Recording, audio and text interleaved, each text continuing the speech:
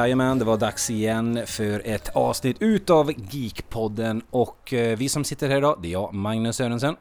Och Magnus Skogsberg. Och temat idag, hörrni, jo, det är någonting som står oss väldigt varmt om hjärtat. Både mig och Magnus, alltså Magnus och Magnus. Någonting som har hängt med oss sedan tidig tid när vi träffades faktiskt är ju vi har en film gemensamt i alla fall som jag vet att vi älskar. Och den har hängt med väldigt länge. Vi ska inte nämna vad det är än, men visst är det så att den är ju, för mig är det i alla fall, det är väldigt synonymt med så att när vi träffades i början, den här filmen, den tjötade vi mycket om. Vi såg den en hel del också. Absolut. Det är ju det var ju många tillfällen som vi träffades och den filmen vi var ju ett gäng, men det var framförallt du och jag som alltid propsade på att vi ska se den här filmen. Så vi såg ju den titt som tätt och vi drog ofta referenser till den när vi sågs i andra sammanhang och så att jag håller med dig, den är synonym med när vi hängde i första tiden liksom, som kompisar. Och det vi snackar om, det är alltså 90-tals actionfilm som ligger oss extra varmt om hjärtat. Och det vi ska snacka om här idag, det är sådär, vi har bestämt att snacka om 90-talet och actionfilm och toppen av actionfilmerna. Och då tänker ni kanske att, men självklart kul, ni ska prata om T2, en av världens absolut bästa actionfilmer. Nej, det är inte riktigt det vi tänker. Skoj, Matrix, den här filmen som bara revolutionerade hela effektvärlden. 99 var det väl han kom. Nej, det är inte den vi ska snacka om. Ja, Arnold Schwarzenegger när han drar iväg på äventyret Total Recall. Ja, det skulle kunna ha varit det. Den är också fruktansvärt bra. Eller True Lies med samma hjälte. Nej, det är inte det.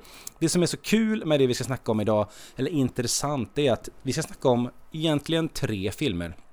Vi kanske kommer snacka om några av dem lite mer, men det här är på något sätt en trilogi, fast de har inget med varandra att göra. Förutom att de har en gemensam nämnare. De har samma huvudrollskaraktär. Och det som är extra kul är att de släpptes under en 2-årsperiod. 1996 och 1997 kommer de här filmerna. Och det är filmer som i alla fall för oss idag håller fruktansvärt hög klass. Vi snackar alltså 90-tals actionfilmer. Och det som är så härligt är att det här var filmer som inte levde på digitala effekter och grejer. Specialeffekterna var inte det intressanta. Det som var det intressanta i de här filmerna, det var att det var en fruktansvärt bra cast i allihopa. Det var bra story, det var väl genomfört, det var storslagen action som var så klockrent gjord för bio och välspelat och det var snyggt som fasen bara. Kan man säga på något mer sätt? Ja, effekterna i filmen var ju förhållandevis, det var ju säkert, det var ju som sagt, som man sa innan, det var inte så mycket CGI och datoreffekter utan man förhöll sig på det old school, alltså modeller och sånt. Och det är det som gör att det känns annorlunda idag. Om du tittar på de här actionfilmerna idag, det känns bara annorlunda. Och jag vet inte om man kan använda det ordet, men jag skulle nog våga säga så, det känns mer äkta på något sätt. Du får en annan känsla av det när du vet att det inte är CGI till 100% eller digitala effekter. Du får en annan impact. Impact är ett bra ord faktiskt. På hur du upplever actionscenerna i filmen. Och det där var ingen segway till att det är Deep Impact och Armageddon vi ska snacka om. Nej, det är det inte. Vi kan lika gärna avslöja nu, för det är ingen hemlighet. Det står ju säkert i titeln eller det är med på bilder och grejer. Det vi ska snacka om, det kommer i alla fall kretsa kring The Rock. Det kommer kretsa kring Con Air och Face Off. Och det gemensamma nämnaren är ju Nicolas Cage, som av någon märklig anledning blev hela världens jäkla actionhjälte under 2 år. The Rock kom 1996. Sen, visst var det juni 1997. Då släpps 2 filmer samma månad. Det är Face Off och det är Con Air. Alltså det här är en sån tight period med så högkvalitativ action, och det är Nicolas Cage i huvudrollen på alla filmerna. Det är helt jäkla galet. Och det är lite det vi ska snacka om. För den filmen som vi hade gemensamt, som vi älskade när vi växte upp och som vi upptäckte nu ganska nyligen, eller vi återupptäckte att vi älskade den, för vi såg den på nytt bara för några veckor sedan. Och man satt bara och njöt. Och det var The Rock. Med Nicolas Cage och Sean Connery först och främst. Den här terroristerna som glider in och plockar nervgas och tar över Alcatraz och hotar att skicka ut den här nervgasen över San Francisco. Och alltså, vi såg om den nu och man tänkte så här, fan, vi gillar den här filmen, vi kommer tycka att den är bra. Men jag satt och njöt och vi satt och kommenterade saker som hände under filmen hela tiden. Och bara, fy fan vad bra det där är. Och det där är så bra. Och det där är så bra. Och fan vad kul det där. Det var många grejer man reagerade över. Och en grej som jag främst vet att jag tänkte på, det var att alla de här små rollerna som folk har, som bara är med korta stunder när de sitter kanske, när de blir hotade och de får det här hotet mot sig. De sitter det här bordet, de samlas i, det är väl FBI och det är väl någon general och det är väl någon, ja precis, ledningscentralen, ja. Vilka jävla skådisar, de har tyckt vilka starka karaktärer det är på allihopa. Absolut, det är det som gör filmen så helgjuten. För att det händer ju någonting i princip hela tiden och det är så otroligt välkastat på något sätt. Varje person tillför någonting var det än är. Om det så är en lugn scen, om det är någon tuff dialog eller om det är en actionscen eller om det är en scen som förvisso har betydelse för filmen men som kanske är i mer lugnare tempo, så fyller alla en funktion som gör att filmen blir helt outstanding. Och just den här scenen när vi pratar om de här, det var väldigt vanligt på 90-talet att det var en ledningscentral som övervakade en stor händelse. Och alla vet ju att det är så höga generaler med emblem på uniformerna och så. Men den här filmens ledningscentralscener känns annorlunda på något sätt. Och det tror jag har att göra med just det faktum att det är så välkastat och välskrivet så att det känns inte det här amerikanska, alla klappar händerna och tar varandra i armen som man ibland kan få sig cringe. Här är det på något sätt, alla håller andan för San Francisco är på väg att bli utsatt för en gasattack. Och det är det som är lite som gör att filmen också, den håller även i de lugnare segmenten. Exakt, och jag tänker, har ni sett The Rock? Ja, några av er svarar ja. Några av er svarar nej. Det är bra podd det här. Det hade varit kul om ni svarade i alla fall. Då hade det känts som att ni var med. Det är en sjukt bra cast för det första. Alltså vi har Nicolas Cage, vi har Sean Connery som är de hjältarna som ska lösa skiten. Vi har Ed Harris, vi har David Morse, vi har John Spencer, William Forsythe, Michael Biehn som ni många känner igen från T1 och Alien till exempel. Sen har vi ju två skådisar som gör filmen, alltså, som säkert för mig i alla fall lyfter den med ett helt steg, alltså en hel stjärna till. Och det är de här som spelar de här asen som är med i terroriststyrkan som faktiskt på riktigt är as. Det visar ju sig att de som är terroristerna inte riktigt är as, för de har ju en god tanke med det hela. Och det är Gregory Sporleder och Tony Todd som gör det här. Så vi kommer komma till det sen, men jag måste bara nämna dem, för det här är säkert skådisar som inte nämns så ofta. Tony Todd känner ni säkert igen, ni som har koll på skräckfilmer, det är ju Candyman. Men Gregory Sporleder, det vet jag inte vad han varit med innan, men fy satan vad otäcka de är den här. De lyfter verkligen det här gänget. Men jag tänker att vi gör så här. The Rock, för er som inte riktigt har koll på den. Det är ju så här, det är en grupp militärer som leds av en före detta general, eller jag vet inte om han är general längre. Han har varit general i alla fall. Han heter Francis X. Hummel. Och de stjäl en nervgas som är helt brutal. Man får se redan i första scenen hur sjuk den är. En liten kula med detta går sönder. De stänger in en av terroristerna för att rädda sig själva och han bara smälter bort. Alltså det är liksom, andas du in detta så är det kört. Du är fucked up om du får det. De plockar med sig detta. De tar gisslan på Alcatraz, den här fängelseön ute i vattnet utanför San Francisco. De tar gisslan i form av turister som är på plats. Och de hotar med att skicka den här nervgasen över San Francisco. Och den här nervgasen är löjligt stark. Sätter du på en raket, alltså du utplånar hela skiten. Alla blir träffade av den här. Och det är nog ingenting som regeringen är jättesugna på. Men det intressanta är att det här är inte skurkar som bara, vi är här för att jävlas. Utan den här generalen som spelas av Ed Harris, han gör detta av en anledning. Han har nämligen under många år försökt få regeringen att betala ut pengar till de familjer som förlorat krigsveteraner i sådana hemliga insatser, sådana, vad heter det? Det heter ju covert ops, alltså sådana insatser som inte är officiella, som regeringen nekar till om det skulle hända någonting. De har ju bara dött och de får ingen de får ingenting för det. Deras mannen i familjen dör, är borta bara och sen är det slut. Han har slagits för detta för att de ska få de här pengarna, men de betalar fortfarande ingenting. Så det här är han vill att de ska betala ut pengar till dem. Annars spränger han skiten. Man förstår ganska tidigt att han är inte intresserad av att egentligen spränga de här grejerna. Men han har ju snott dem för att visa att han menar allvar. Han har tagit gissla för att visa att han menar allvar. Och det gör ju så att man känner för skurken också. Hur ofta känner du för skurken i en actionfilm? Ja, precis. Francis X. Hummel är ju ingen, som de säger i filmen också, han är ju ingen ond person, utan han använder ju sådana här extrema åtgärder för att, som han tycker då, rätta någonting som han tycker är orätt. Det är det enda vapnet som hjälper mot regeringen att se till så att de här personerna som slogs för landet, these men gave their life for their country and they weren't even given a goddamn funeral, military funeral. Så han menar på det, han drar det absolut längst, han drar det så långt så att han tar till de här extrema åtgärderna för att, som han då tycker då, att nu ska ni fatta, gör det rätta. Och det är som Magnus säger också, en terrorist är ju 9 gånger av 10 en ond person som vill ha havoc och kaos och så. Men Hummel, han bluffar ju egentligen bara. Egentligen så bluffar han ju. Men det vet man ju inte. Eftersom att allting är så extremt väl genomfört.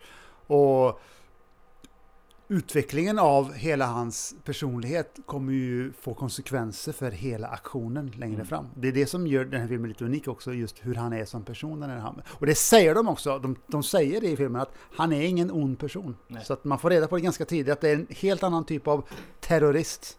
Ja, men de i regeringen, eller vissa av dem, de har stenkoll på honom. De vet vem han är, de vet vad han har gjort, och de vet, som du säger, han är ingen ond person. Men det han slåss för, det slåss han för att verkligen tro på det, så det, liksom, det här vill han. Det är inget snack. Så de är ju inte säkra på att han bluffar. De tror ju fortfarande att han skulle kunna göra det, men han är ingen ond person, så att det ska mycket till. Gör han det? Ja, nu är det så här. Någon måste ju stoppa dem också. Och vad behövs om vi ska ha en attack av nervgas till exempel? Jo, kanske en kemist. Och lyckligtvis så är ju Nicolas Cage i stan och jobbar på ett labb och är väl FBI:s största kemispecialist, chemical expert.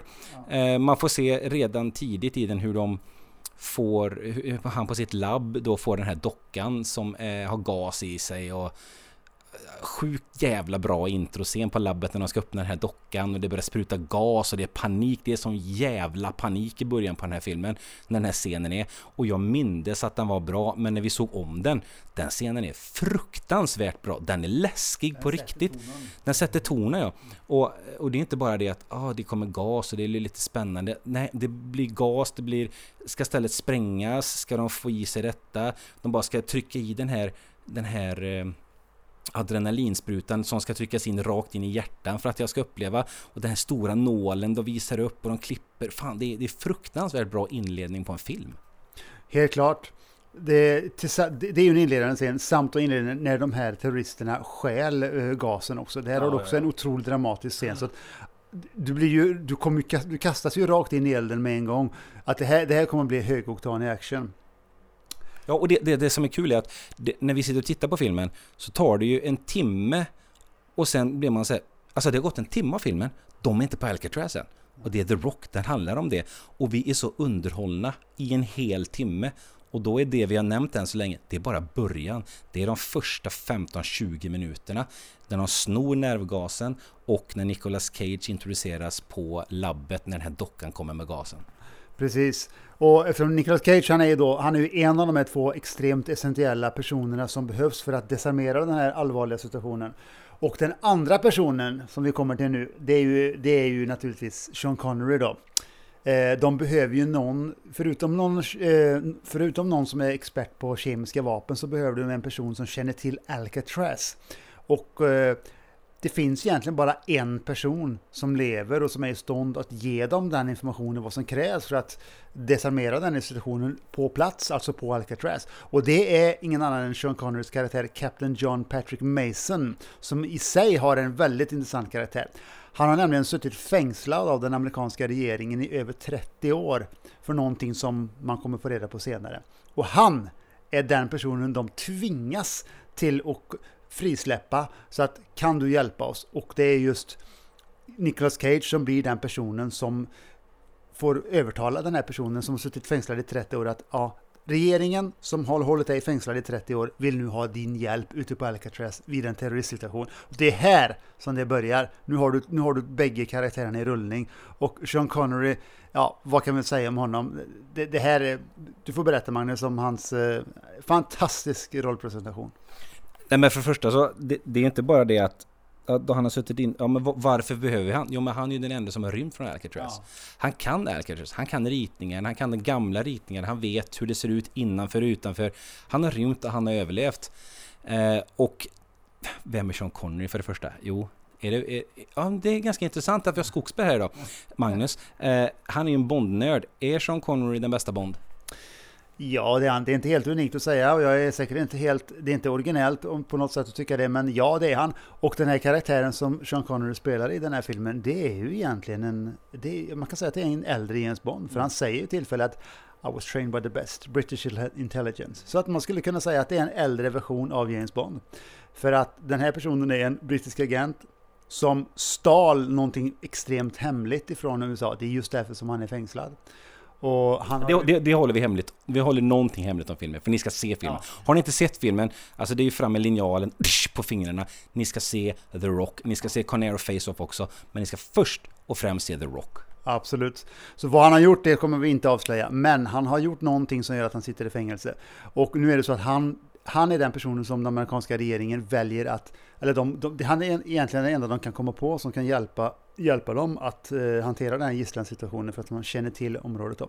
Och han kommer då med en del krav, och hela den sekvensen när de först kontaktar honom, och det är ju Stanley Goodspeed, Nicolas Cage karaktär som pratar med honom, och de finner ju varandra lite grann där, man ser ju lite grann att de får en känsla för varandra, och han är ju extremt intelligent också, Sean Connerys karaktär John Patrick Mason.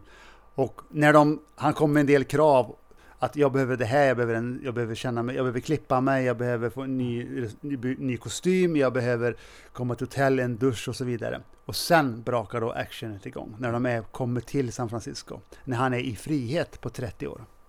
Och sen är det ju så att det finns ju ett förflutet mellan John Spencers karaktär, jag vet inte vad han heter, och Womack, ja, och Sean Connerys karaktär John Mason. De hatar varandra. De vill inte ha med varandra att göra, så att Womack kan ju inte vara den som sätter sig och pratar med Sean Connerys Mason heter han. Jag försöker hålla mig till karaktären här.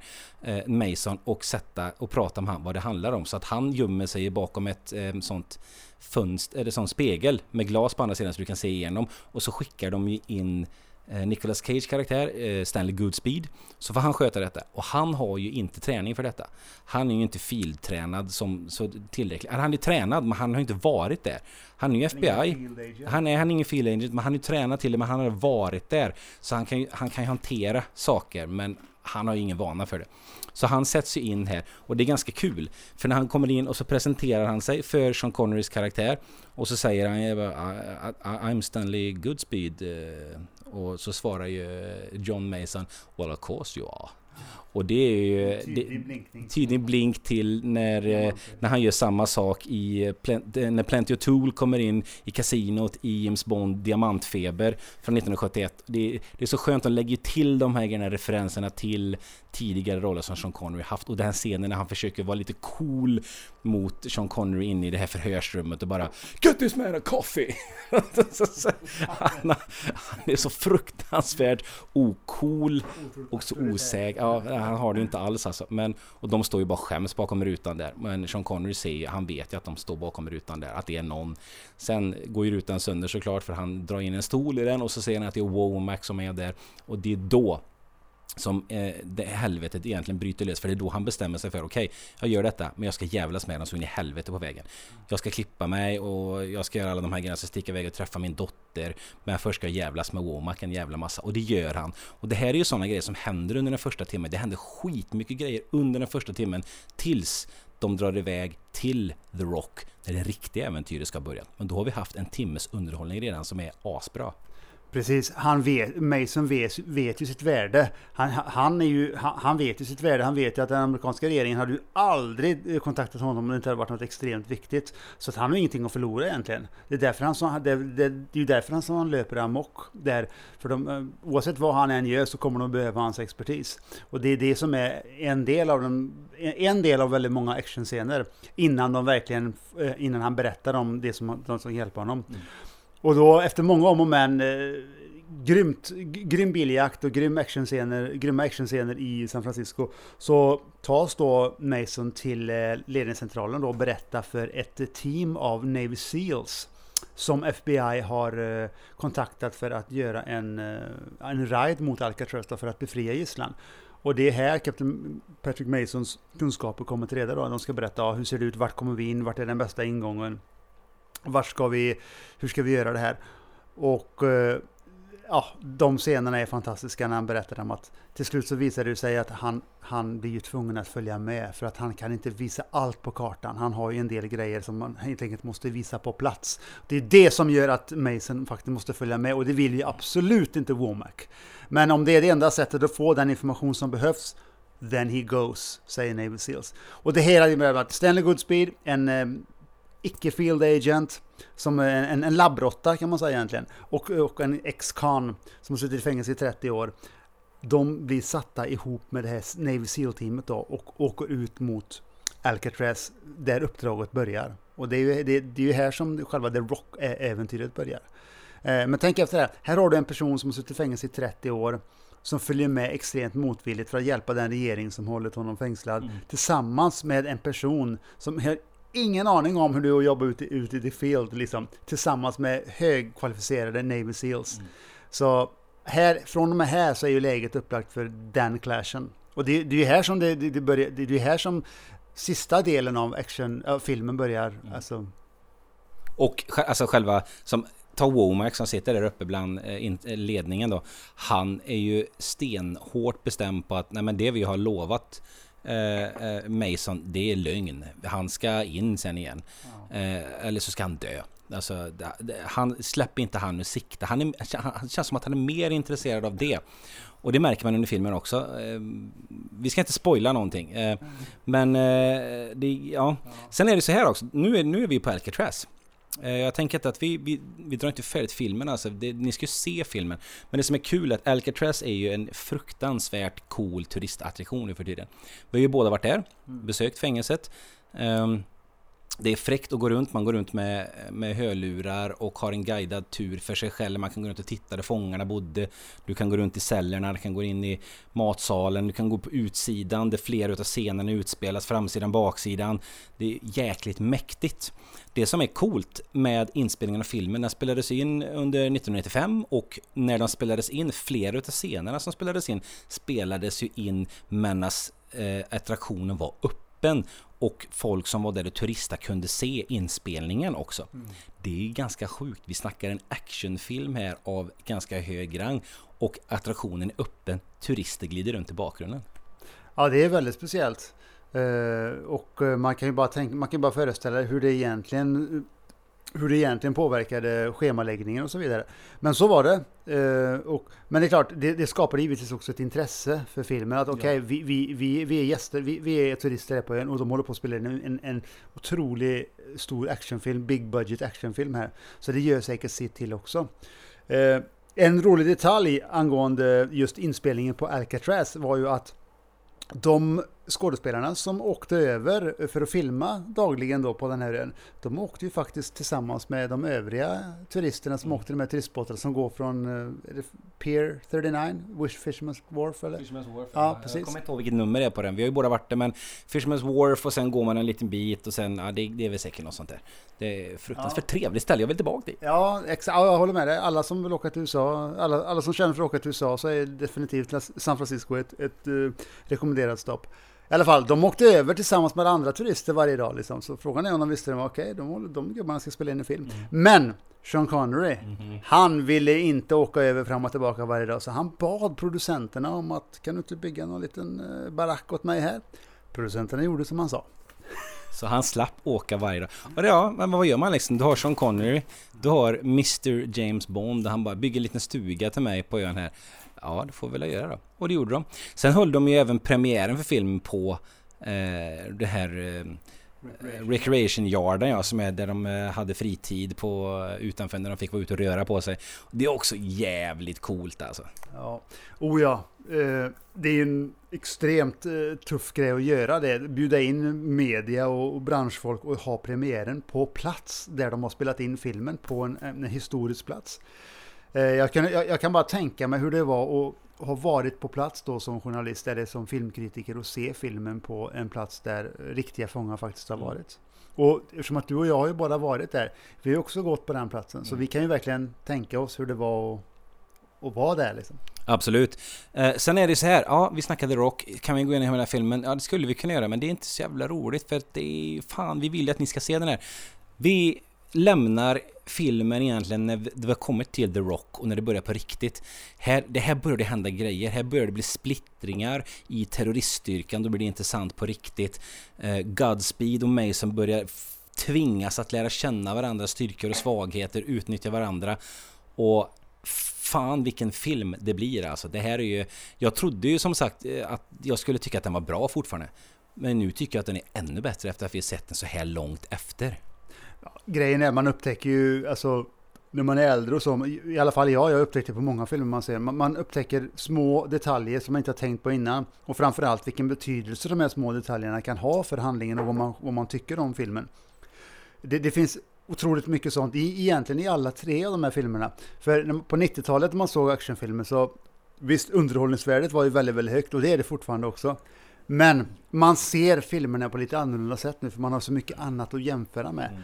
Och jag kan fortfarande, jag står för det till 100%, och det gör du också säkert, Magnus, att de här håller fortfarande till 100% mot egentligen alltså inte alla, men alltså om du jämför en gemene actionfilm idag och de här filmerna, så eftersom att storyn är så pass bra, castingen är så bra och effekterna håller fortfarande, så jag skulle säga att om ni inte har sett en riktigt gammal 90-tals actionfilm exempelvis, eller 80-tal, se dem igen och tänk över ifall ni upptäcker några detaljer som ni inte har sett innan, för det kommer tillföra jättemycket om man är en filmälskare.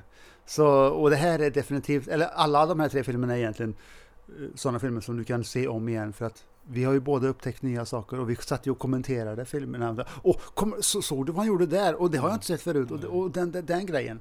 Så det är också en tjusning med filmerna. Ja, men det är det roliga med att se om filmer efter många år också, att man ser dem på ett annat sätt, som du säger, och man upptäcker saker man inte gjort förut. Sen ska vi lägga till att vem har regisserat filmen? Jo, det är ju samma herre som de senare åren stått för Transformers, Turtles, alltså såna här filmer som är supersuccéer, men som på många håll kanske blivit ganska bespottade och sådär. Han är kanske ingen riktig sådär super regissör, men han är fruktansvärt duktig på actionscener. Men den här filmen, den dansar han sig igenom hur klockren som helst. Ungefär som, om vi tar en parallell till en annan regissör som nu för tiden jag tycker gör bara skit. Som egentligen inte är en riktigt bra regissör, men han kan det visuella och actionscenen. Det är Zack Snyder som har gjort Justice League och de här grejerna. Fruktansvärt dåligt, men har lyckats med Watchmen som är en av mina absoluta favoritfilmer. Och det är hans tidiga. Men har vi Michael Bay som 96 gör The Rock, som han vet, jag tycker att detta är hans egen favoritfilm. Och jag tycker att, ja absolut, det här är inte bara hans favoritfilm, det här är en av mina absoluta favoritfilmer också. Det är grymt. Men sen en annan kul grej är ju att det är inte så att Sean Connery var den givna tilltänkta skådisen till den här rollen som John Mason heller. Utan det var en annan governator som faktiskt fick den första förfrågan när manuset bara var 8 sidor långt nedskrivet på ett litet papper och var ganska luddigt sådär. Han tackade nej, men uppenbarligen och ganska förståeligt ångra sig efter. Ja, det gjorde han. Enligt det man har läst om på olika nät, IMDb och så vidare. Så... På olika nät? Internet? Nej, klipp bort det sen. Jo. Olika nät, jag har ett fiskenät här också som jag kollar på. Ja, så. Nej, men underskatta aldrig ett fiskenät. Nej, fiskenät är bra. Nej, det blir det så här. Vi är människor. Han ångrade säkert det. liksom många andra som har fått erbjudanden om roller. Jag tror det var den här Bodyguard, var det någon som hade fått rollen istället för Kevin Costner som ångrade åt hästvägar. Jag vet inte exakt vilken skådespelare, men det har säkert hänt i många filmer. Men det är så här, det är ett helt avsnitt med sådana grejer man skulle kunna. Det är samma The Matrix, Will Smith tackar nej till den och Keanu Reeves blev allas actionhjälte helt plötsligt. Det är sådana sjuka små tacka ja eller tacka nej kan avgöra en hel karriär. Nu gick det ju ganska bra för Will Smith ändå. Sen är det ju också så att det är många kan ju vara påtänkta för en roll också väldigt länge. Sen droppar de ut av en eller flera anledningar. Men om man ska snacka om What If, snuten i Hollywood, de flesta ville ju ha Stallone som Axel Foley där. Ja, men det hade ju aldrig funkat. Han har ingen komisk timing för 5 öre.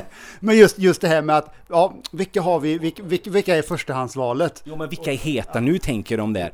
Men sen fattar de ju tack och lov till slut att man får ha någon som har lite wit, lite quick, alltså som kan dra de här, och så de är nog ganska nöjda att de fick in. Ja, precis.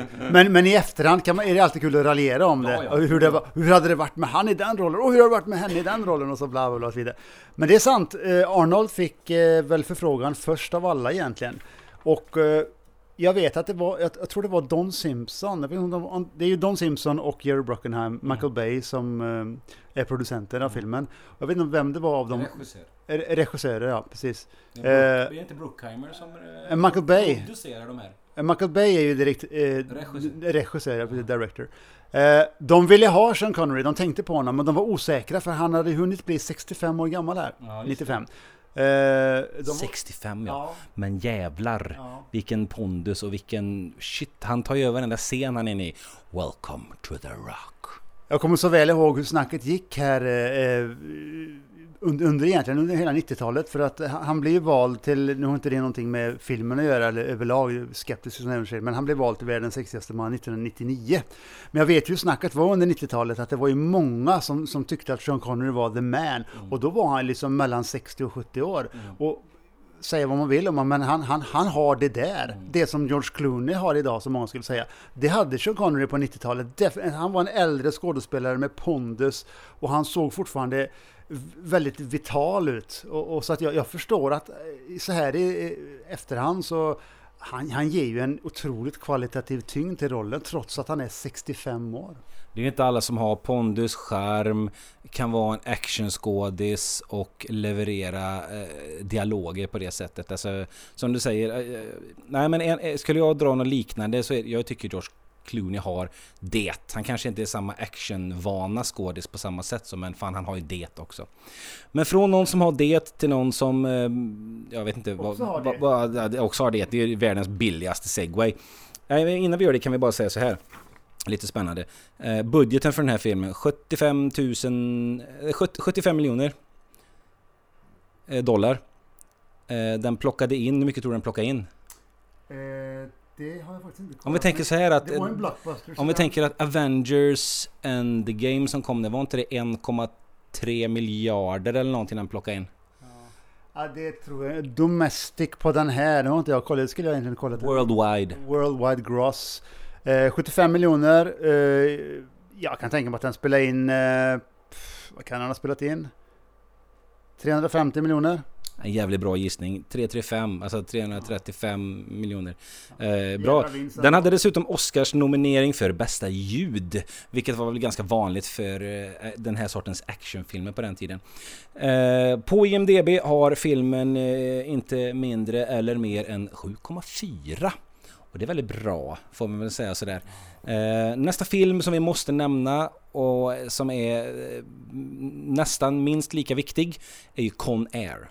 Här snackar vi året efter. Vi snackar återigen Nicolas Cage i huvudrollen. Vi har regi den här gången är någon helt annan. Det är Simon West. Och där har vi pratat om lite vid sidan om podden. Och det är ju väldigt intressant, för den här Simon West har inte gjort så jävla mycket. Han har gjort lite, han har en resumé, det har han. Men främst det som man reagerar på, det är en av de tidiga Tomb Raider-filmerna, Lara Croft med Angelina Jolie, skitfilm. Sen har vi ju Expendables 2. Ja, den känner vi igen. Och det är ju en riktigt bra utav Expendables-filmerna. Men vad har han gjort mer liksom? Det här är alltså han som regisserar Con Air. Jag tycker ju att Con Air är en skitbra film. 6,9 på IMDb. Jag hade lätt sagt 7,5 och jag hade sagt 8,5 på The Rock säkert. Så jag får höja upp allting.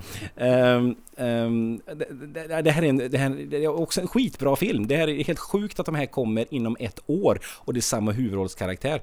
Eller skådis. Vi har Nicolas Cage såklart. Vi har Monica Potter. Vi har John Malkovich som spelar Cyrus the Virus, the Big Bad i filmen. Vi kommer komma till vem fasen det är. Vi har John Cusack som är agenten på backen. Vi har Danny Trejo som alla vet.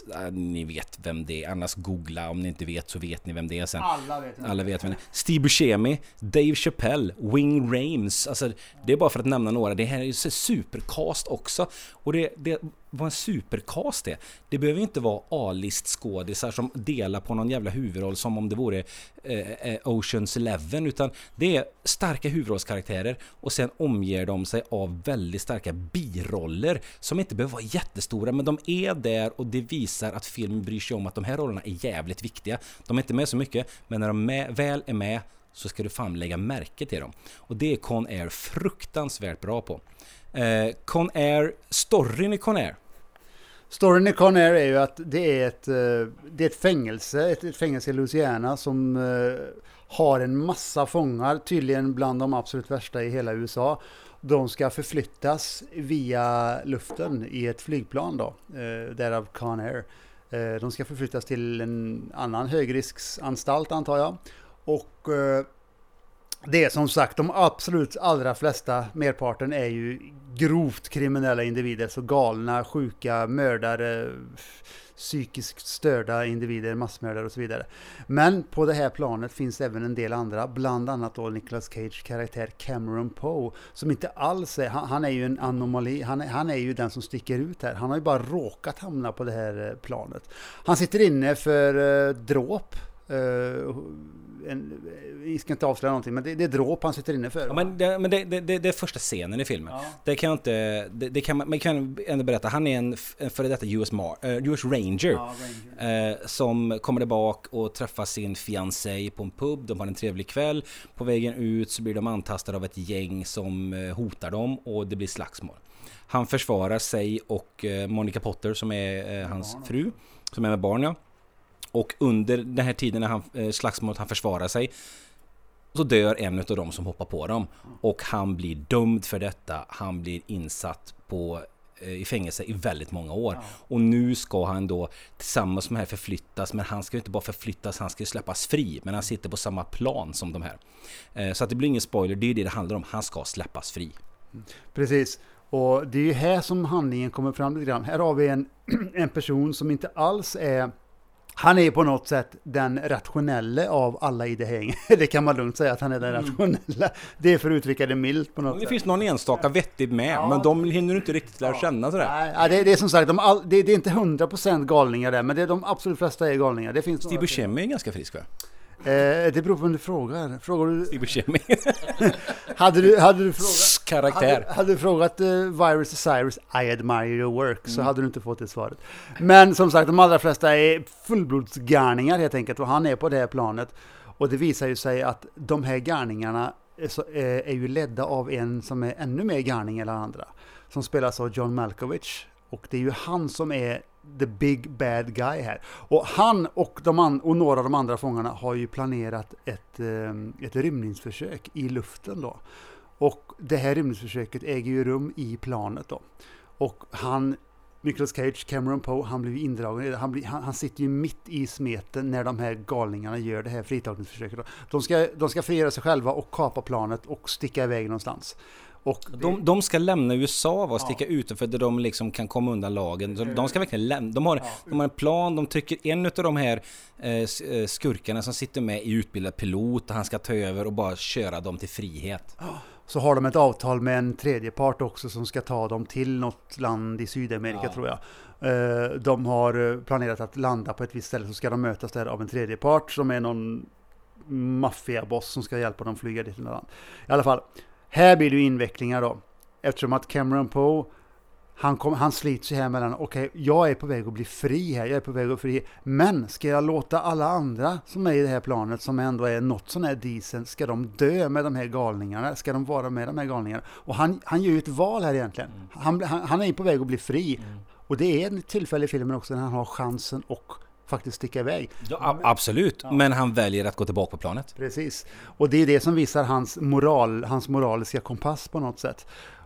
Och här får vi ju då känslor för okej, that's our man, han är våran good guy. Och han stannar kvar för att han ser the big picture. Okej, jag ska bli fri, men jag väljer att stanna kvar för de andra. Och som sagt, de här som är på planet, det är riktigt galningar. Steve Buscemi spelar en helt sjuk individ som nästan i Hannibal Lecter-style. Virus to Cyrus. De gör ju en sån skön presentation av fångarna också. Vilka är det på planet, säger John Cusacks Vince Larkin. Ja, så gör de en sån kort biografi om alla de här värsta gärningarna. Och det är som sagt, Virus to Cyrus är värst då, men Ving Rhames karaktär, han är någon helt garning. Steve Buscemis karaktär är någon garning. Du har någon som heter Billy the Bedlam som har gjort något, ja, du hör ju bara Billy. Ja, men du har ju, de jag kommer ihåg sådär, alltså för det första så när Steve Buscemis karaktär kommer ombord på planet så är det ju extra många poliser som kommer med honom. Han har munkoppel, han är fängslad med allt möjligt. De har stavar som håller fast hans händer. Det blir precis, de bygger upp detta som att det här är det värsta sen det värsta. Och sen öppnar de, man ser vem det är, man bara, eller talar att vad fan är det där? Han ser ut som en tunt. Och han beter sig som en tunt. Han är ju en tunt. Han är ju inte så att han är den onda av dem. Däremot är han är där för att han har väl molestat barn. Och det är ju sjukt otrevligt, men han är ju inte våldsam person på planet på samma sätt som de andra. Då är ju en där som har tatuering av en ros på sig, på sitt bröst för varje kvinna han har våldtagit. Och du har ju Cyrus the Virus då, som är the big bad, och du har Ving Rhames, alltså, du har riktigt störda karaktärer, men det är Buscemi som sitter fängslad med de här brutala, det blir liksom, det är en sån ja, det känns, och det är weird, men det är meningen, men det är coolt. Sen har du redan presenterat John Cusacks karaktär, Larkin, som är agenten som är på marken, och det är ju så att de undersöker ju Cyrus the Virus cell när han har lämnat cellen och är ombord på det planet och upptäcker att fan, han har en plan. Det är inte bara en plan, han har en ordentlig jävla plan. Och sen händer det ju någonting på marken som gör att de fattar att okej, det här är på riktigt. Och John Cusacks karaktär blir kontakten som Cameron Poe har med verkligheten nere på jorden, tänkte jag säga, nere på marken. Och det gör ju så att det blir någon sorts, de får ju någon connection där, och han blir ju mer och mer, han har gjort det här valet att stanna kvar på planet, men han fattar ju mer och mer vad fan han ska göra nu när han snackar med Larkin som har kontakten med honom.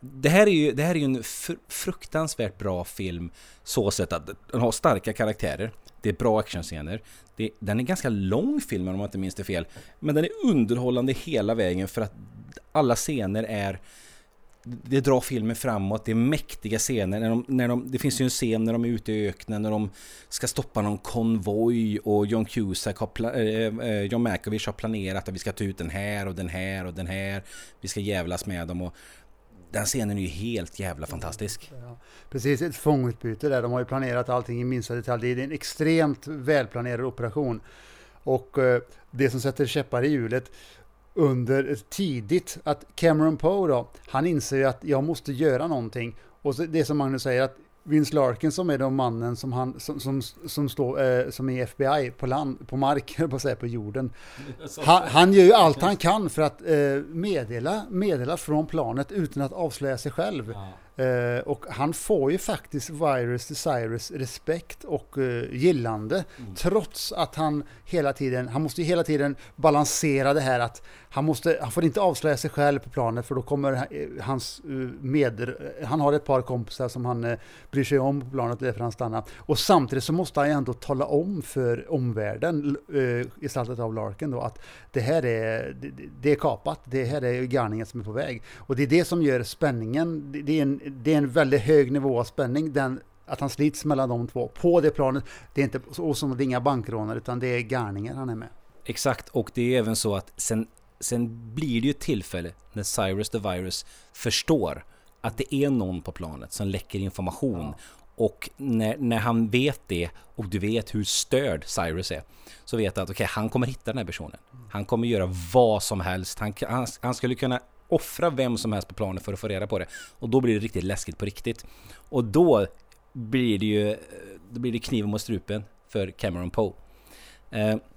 Och det är ganska kul. Det här är ju en film som Nick Cage, han fick huvudrollen. Det var ingen snack. Han var ju inte hetast i öronen just då. Han blev det. De hade ganska flyt, tror jag, tack vare succé med The Rock. Men däremot rollen som Cyrus the Virus, som John Malkovich fick, det var ju inte det självklara första valet. Det var ju ganska många på den här listan. Gary Oldman, han var första valet för Cyrus the Virus.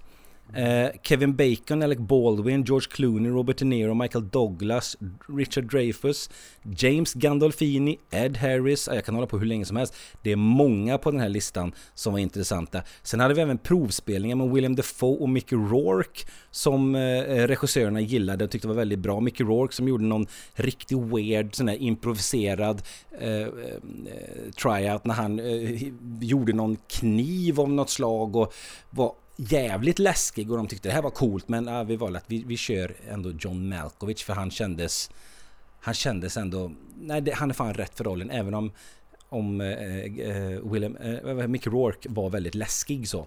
Men det blev John Malkovich. Den här listan på folk, alltså, det är ganska ordentliga skådespelare som stod på den här listan. Ja, absolut. Jag blev nästan förvånad över att det var sånt brett spann också. Jag menar, De Niro, Kevin Bacon känns inte som att de gör typ samma filmer liksom. Alec Baldwin, Clooney, han var ju ganska het då. Han hade ju kommit igång rätt. Och Tom Sizemore var faktiskt en av dem också. Och Tim Robbins, som förvisso hade gjort en ganska skrämmande roll i, vad heter den filmen nu, den här Arlington Road, där han visade på att han inte bara kan spela en good guy som han gör i Shawshank Redemption, utan han kan faktiskt spela en psykopat som han gjorde i Arlington Road. Det hade varit lite intressant faktiskt. Det har absolut varit. Sen, nu skippar jag några, märkte här. Och en var Jack Nicholson, vi har Sean Penn, Ron Perlman, John Travolta, Peter Weller och Bruce Willis. Jag bara tog den första jag hade på listan här. Men det är ganska många. Sen är det också så här, hur många är inte på folks önskelistor inför en film? Ja, men det kan ju vara hur många som helst. Du kan ju räkna upp, varenda film har ju säkert en önskelista på de här skådisarna. Men sen hade de ju verkligen auditions med Willem Dafoe och Mickey Rourke, men John Malkovich plockade in rollen, och jävlar vad bra han gör den. Han ska ju spela ett svin. Alltså han är ju fantastisk på att spela svin. Ja, det är han verkligen. Han är, om du har namnet Virus the Cyrus. Cyrus the Virus. Cyrus the Virus. Precis. Men hur kan det kännas? Han är asbra på att spela ett svin. Vill man vara det? Ja, det tror jag. Det finns ju många, alltså Roger Moore, den gamla Bond-skådespelaren, han sa ju till mig, han har sagt i flera intervjuer efter att han slutade som Bond, att jag skulle vilja spela Bondskurk, sa han. För de får de bästa replikerna. Ja, men jag kan tänka mig också att det är en stor jävla utmaning, för du är anti-du också. Alltså hjälte kan du ju vara i ditt huvud ganska lätt, tror jag. Men att vara en bad guy med intentioner som du inte hade tänkt själv, eller så har de tänkt det och då blir det bara läskigt. Men fan, det är nog en skådis dröm att få spela motsatsen till sig själv. Ja. Jag vet flera som... Och då räknar jag med att John Malkovich är snäll på riktigt. Det kanske han inte är. Han kanske är ett as och han bara är sig själv. Då är det jättejobbigt. Vi får ju hoppas det i alla fall. Men jag vet många som... James Gandolfini som spelar Tony Soprano. Och Tony Soprano, han är en bad guy, om man kan säga. Han är en psykopat, om man säger Soprano. Han har ju gjort i intervjuer, I am nothing like Tony Soprano, säger han. Och det är just när han levde då. Men jag tror ju att det kan absolut ligga någonting i det här, att personer som är totalt annorlunda. För hur många gånger har man inte läst det, att en person i själva verket, Michael Madsen exempelvis, som spelar Mr. White i hennes, han hatar ju våld egentligen. Han vill ju inte göra den scenen egentligen, där när han slår honom som sitter bunden där.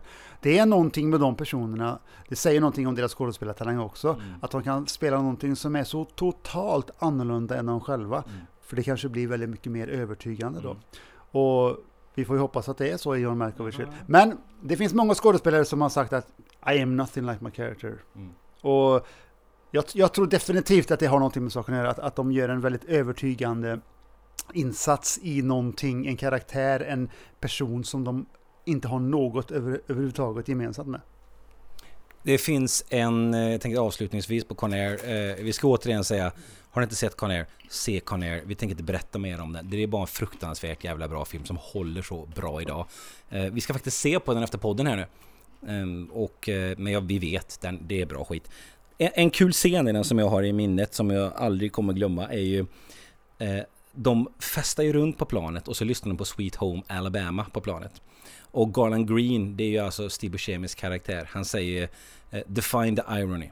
A bunch of idiots dancing around on a plane to a song made famous by a band that died in a plane crash.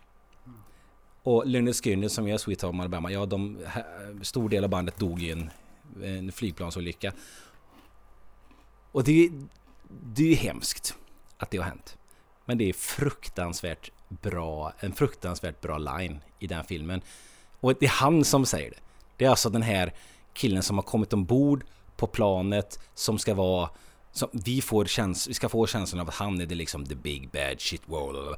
Han står och tittar på de här mupparna dansar runt och festar och dansar till Sweet Home Alabama, och han tänker till och säger detta.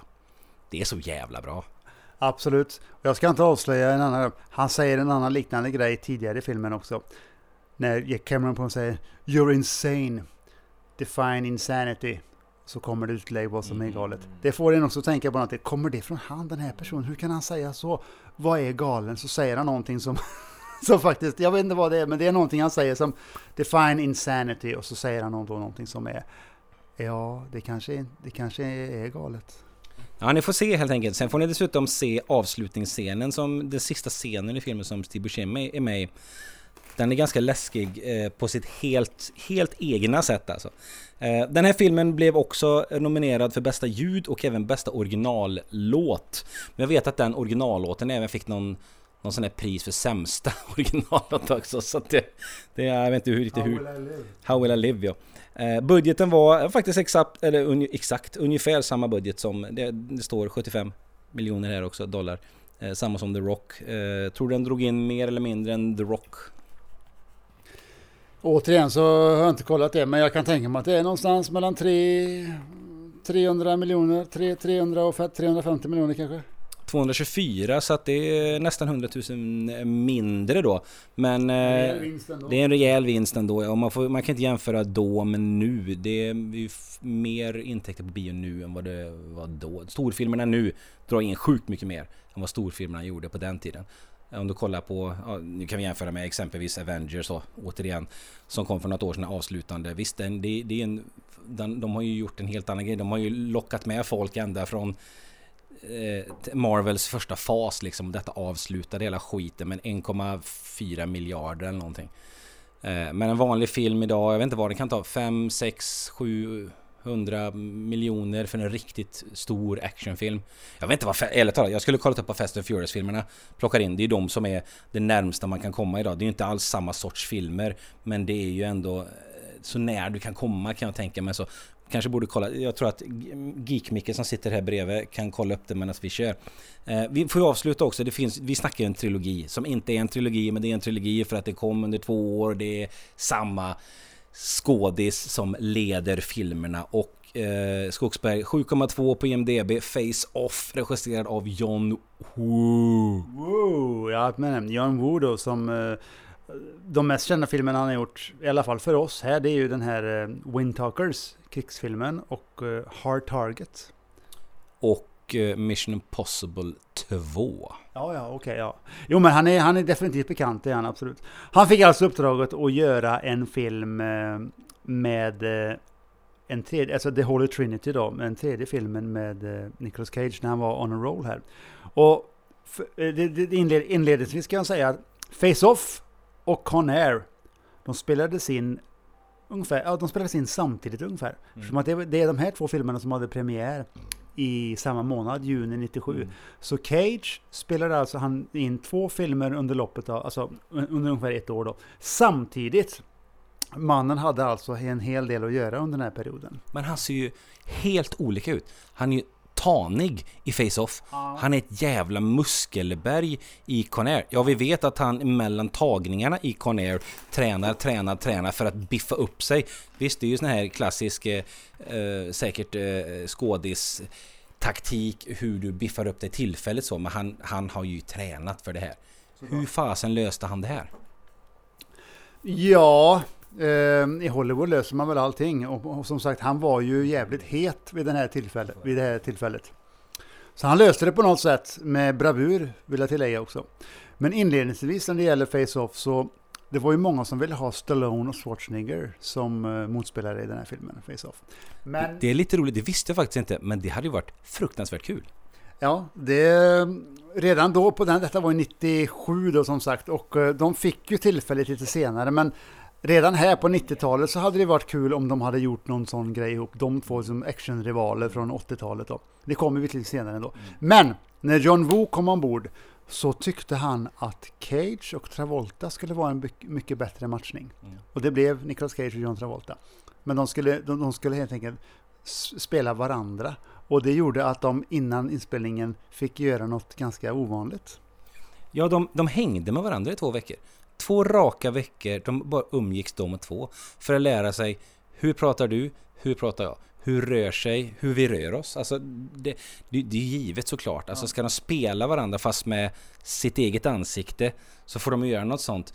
Och tänk dig 2 veckors arbete med det och fånga så här små kroppsmönster och så här, hur man säger vissa saker eller hur man vänder sig om eller såna här grejer. Det är jävligt det är kul, intressant alltså att man tänker kanske inte alltid på att men det ska spelas in en film, men skådespelare ska förbereda sig också. Det är inte bara så här, läs manuset och så dyker det upp på inspelningsdag.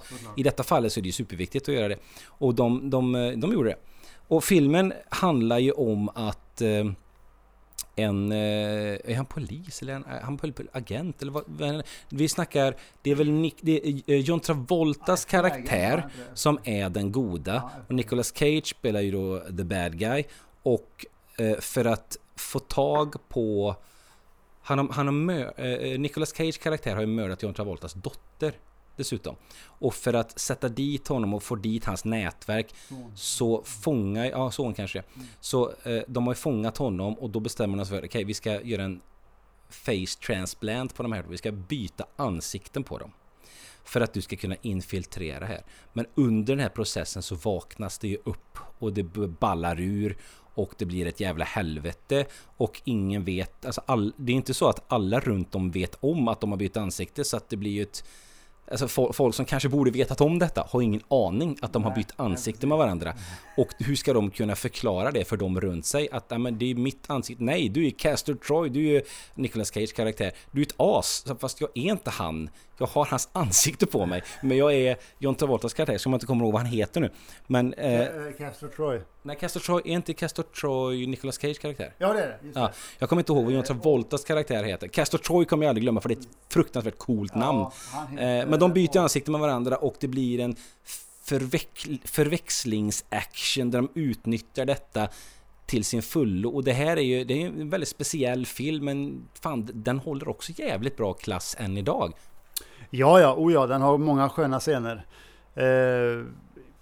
Jag tänker just på det när han Castor Troy då, som alltså, inledningsvis är ju Castor Troy spelas av Nicolas Cage som är den onde inledningsvis. Han är ond. Och när han får reda på, när han vaknar upp i en sjukhussäng, att hela hans ansikte är borta. Det snackar vi nästan skräck. För där har du skrämmande tillfälle när han får reda på det att okej, mitt ansikte är borta. Och jag måste ta reda på vad som har hänt. Och han är ju en jävligt ond person. Så den här doktorn, vad som händer med honom, det ska jag inte avslöja. Men han inser att hans ansikte är borta. Och när de får reda på att de har bytt ansikte också, då går det igång ordentligt, kan jag säga. För Den ena är ju en FBI-agent och den andra är en gangster.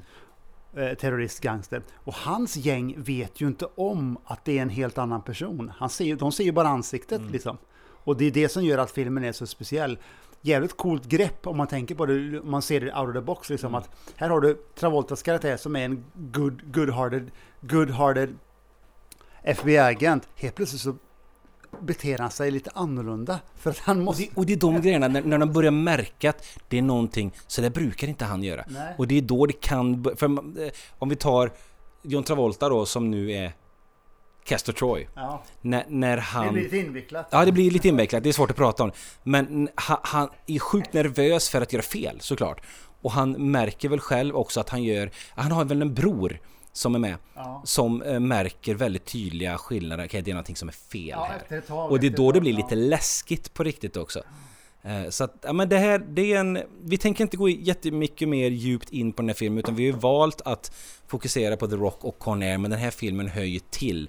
Den här ska man se, den här är bra på ett helt annat sätt. Det som är intressant med den här filmen, det är att i den här filmen, i den första filmen som Nicolas Cage får spela ut och vara Nicolas Cage, alltså vara störd, vara knasig, vara galen. I The Rock är han ju inte Nicolas Cage galen. Han gör något utspel ibland och är lite Nicolas Cage knasig. I Con Air, han är inte Nicolas Cage galen. Han är knappt Nicolas Cage knasig. Han är ju en helylle amerikansk US Ranger som bara hamnat fel. Det finns ingen plats för det. I Face Off får han gå bananas och var det som Nicolas Cage blir känd för senare. Spela över, fast på gränsen, så härligt galet, stirrande ögon. Alltså...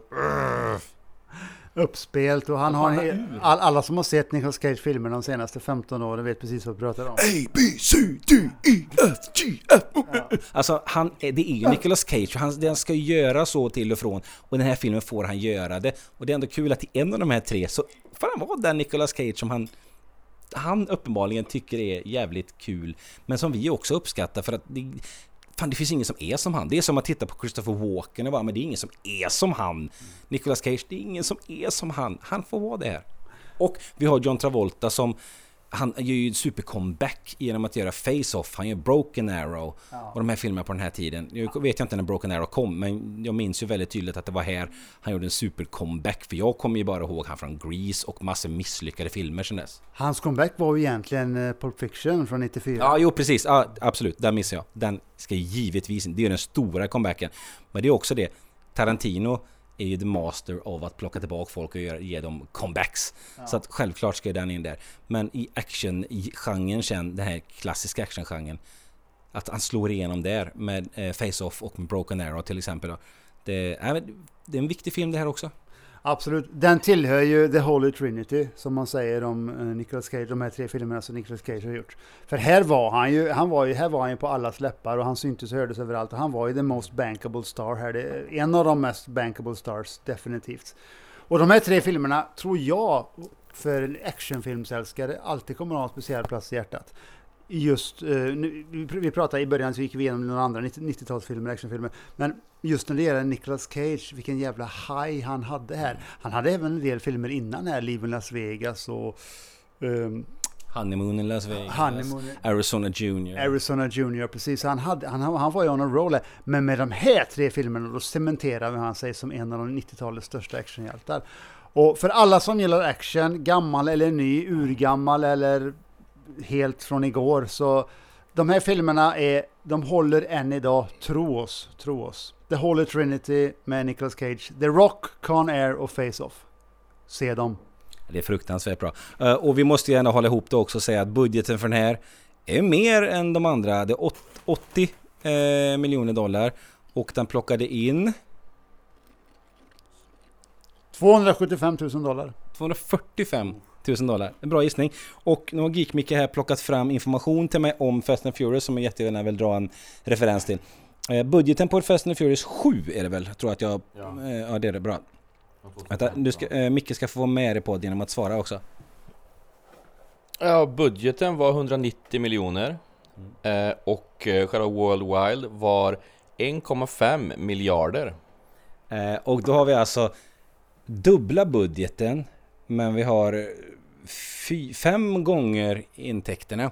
Så att ja, man får ju säga så att dagens filmer i den genren av den sorten drar in. Men sen är det så här, Fast and Furious är ju så mycket bredare också, för det här är ju en serie av filmer. Det är nummer 7.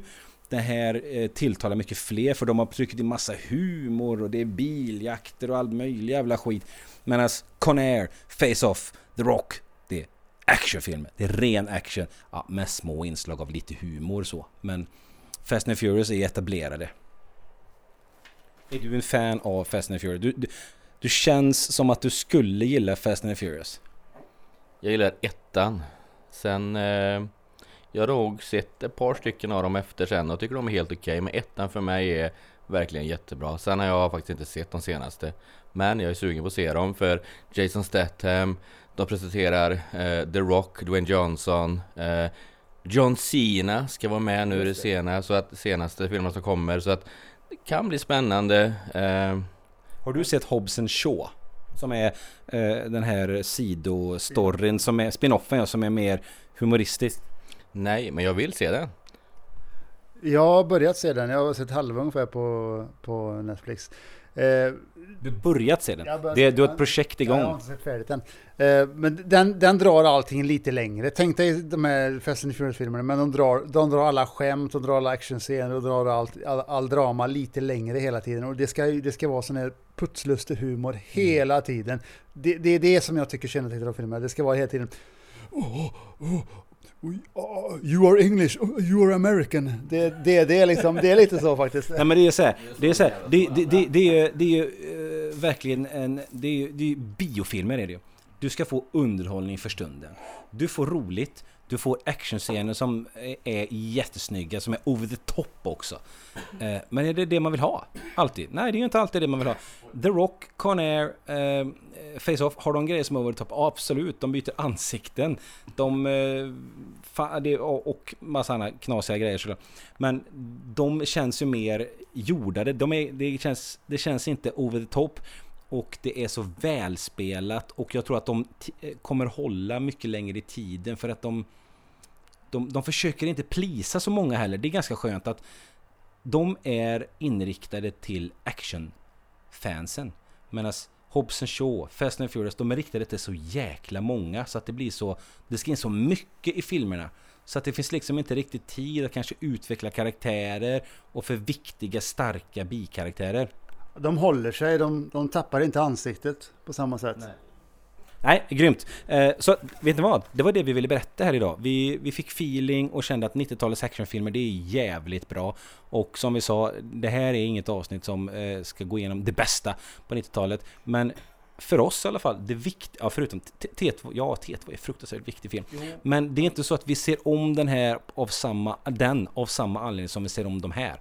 The Rock, Con Air och Face Off har ett speciellt rum i våra hjärtan, och vi njuter fruktansvärt av att se om dem. Vi såg ju om, som sagt, The Rock nyligen, och den blev ännu bättre. Det är helt sjukt, jag trodde inte det. Nu ska vi se om Con Air här, precis efter att vi har tryckt på stopp här. Då ska Geekmaker trycka på play på Con Air här, så att det är sjukt nära nu. Ja, precis. Vi valde ut just The Holy Trinity med Nicolas Cage, för vi tycker det representerar bland det bästa av 90-tals action.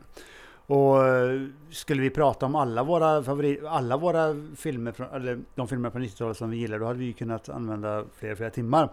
Men eftersom vi båda gillar Nicolas Cage, vi båda gillar The Rock, vi båda gillar Con Air och Face Off, så valde vi att fokusera på det som inom, alltså The Holy Trinity. Det är många som anser, det är inte bara vi som anser att det här är, för jag menar, Nicolas Cage senaste 10-15 år, de filmerna har inte riktigt gjort samma avtryck, men de här filmerna gjorde avtryck, och därför så har vi valt att prata om dem.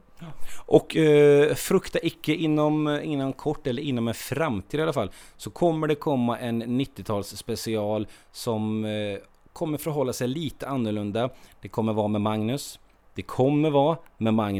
och det kommer även vara med Florian, Mr. Hollywood, och det kommer bli fantastiskt. Vänta bara. Vi tackar för oss här idag. Jag, Magnus Sörensen. Och Magnus Skogsberg. Och Mikael Sörensen.